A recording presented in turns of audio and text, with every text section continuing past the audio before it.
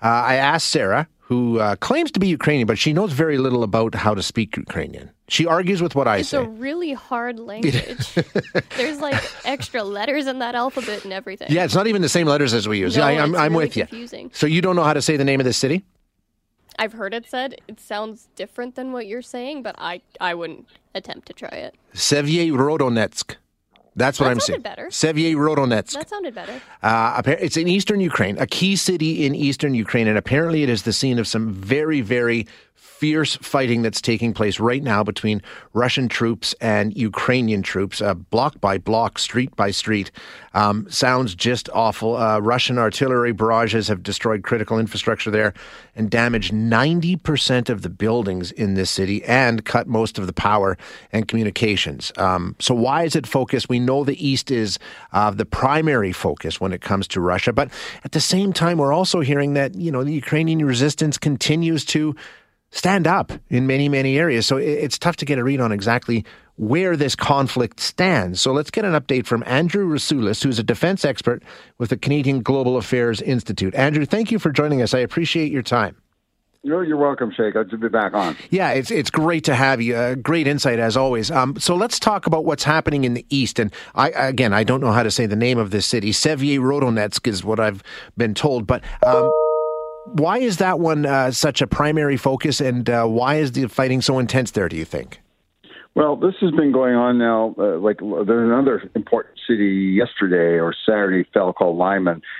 This is all part of the battle in writ large, the battle for the Donbass, and specifically broken down into the battle for Luhansk and Donetsk. So these are the two subcomponents of the Donbass area. The Russians have now been, for weeks, slowly grinding away at securing most of this area. In Luhansk, so you have to go back to 2014. This was the rebel area that revolted, right. And then so when the war ended or the conflict ended in terms of the ceasefire line, it was drawn about middle way through the Donbass and through Luhansk and Donetsk. Since the 24th of February, and in particular in the last few weeks, the Russians have really focused their offensive on taking what they call the self-declared republics of Donetsk and Luhansk. So they have, in big picture terms, they have pushed further west of the line of contact. Line of contact was that ceasefire line of 2015. So they are now they've got most of Luhansk under control. They are struggling more in the southern part of Donetsk. But in Donetsk, what the key thing from a Russian point of view is they have that land bridge, including Mariupol, which is part of the Donbass, and Donetsk. So the Russian objective in all this is to secure the full Donbass region, okay, and then declare victory. That's their objective. Okay, so it's strategically vitally important. And I mean, that's where it started, and then it seemed to spread. But now, would it be fair to say it started with the focus on the East, spread a little bit farther afield in Ukraine, and now they've pulled back and again are focusing on what we were told was the initial focus anyway? Exactly. So because they got carried away right. With the initial one, misinformed, blah blah blah, big mistake. Ukrainians fought it off, then the Russians went back to square one.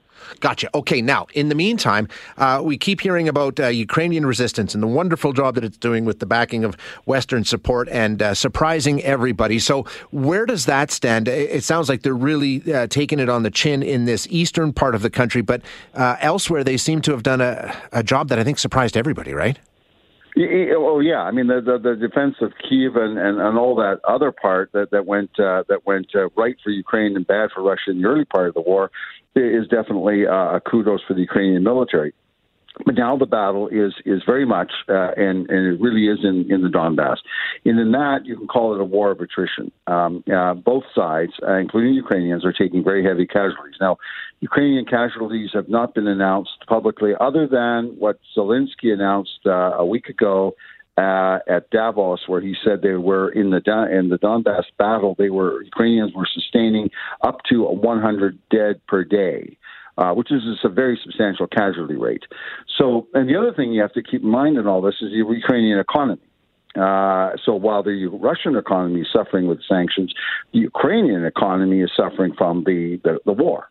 And so, you've got all this Western support, military, economic, But at the same time, Ukraine is suffering. There's no way around that one.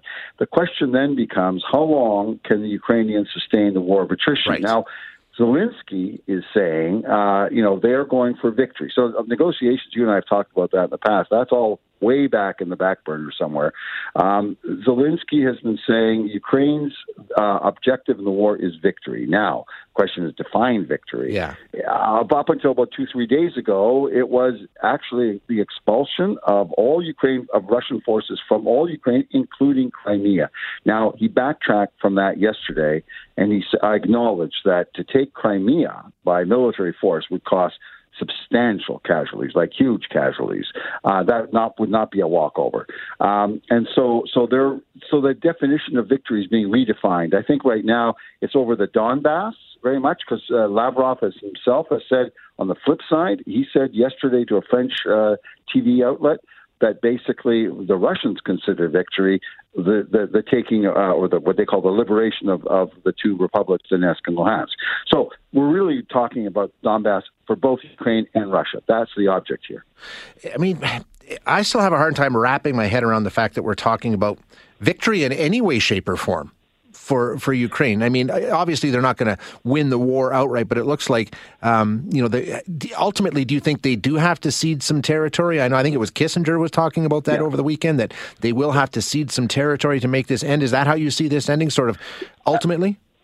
Yes, I mean, I know Kissinger took a lot of flack from that, so I'll take a lot of flack for agreeing with him. But Kissinger and we're part of what's called the Realpolitik school, and we know that some people put this as a war of good versus evil and so on. I got all that, but the thing is, the reality on the ground is that it's all up to power and military effectiveness and political will to sustain and economic ability to sustain. That's an equation. And if you look at that equation in any kind of objective way, I believe that there has to be a compromise here. Even Zelensky now has admitted he can't take the Crimea, and that's their definition of victory, is liberate Crimea, but He can't do it militarily. So there's going to have to be political compromise of some sort. And yes, I mean, some parts of Ukraine are not going to be liberated at the end of the war, and the war will end at some point.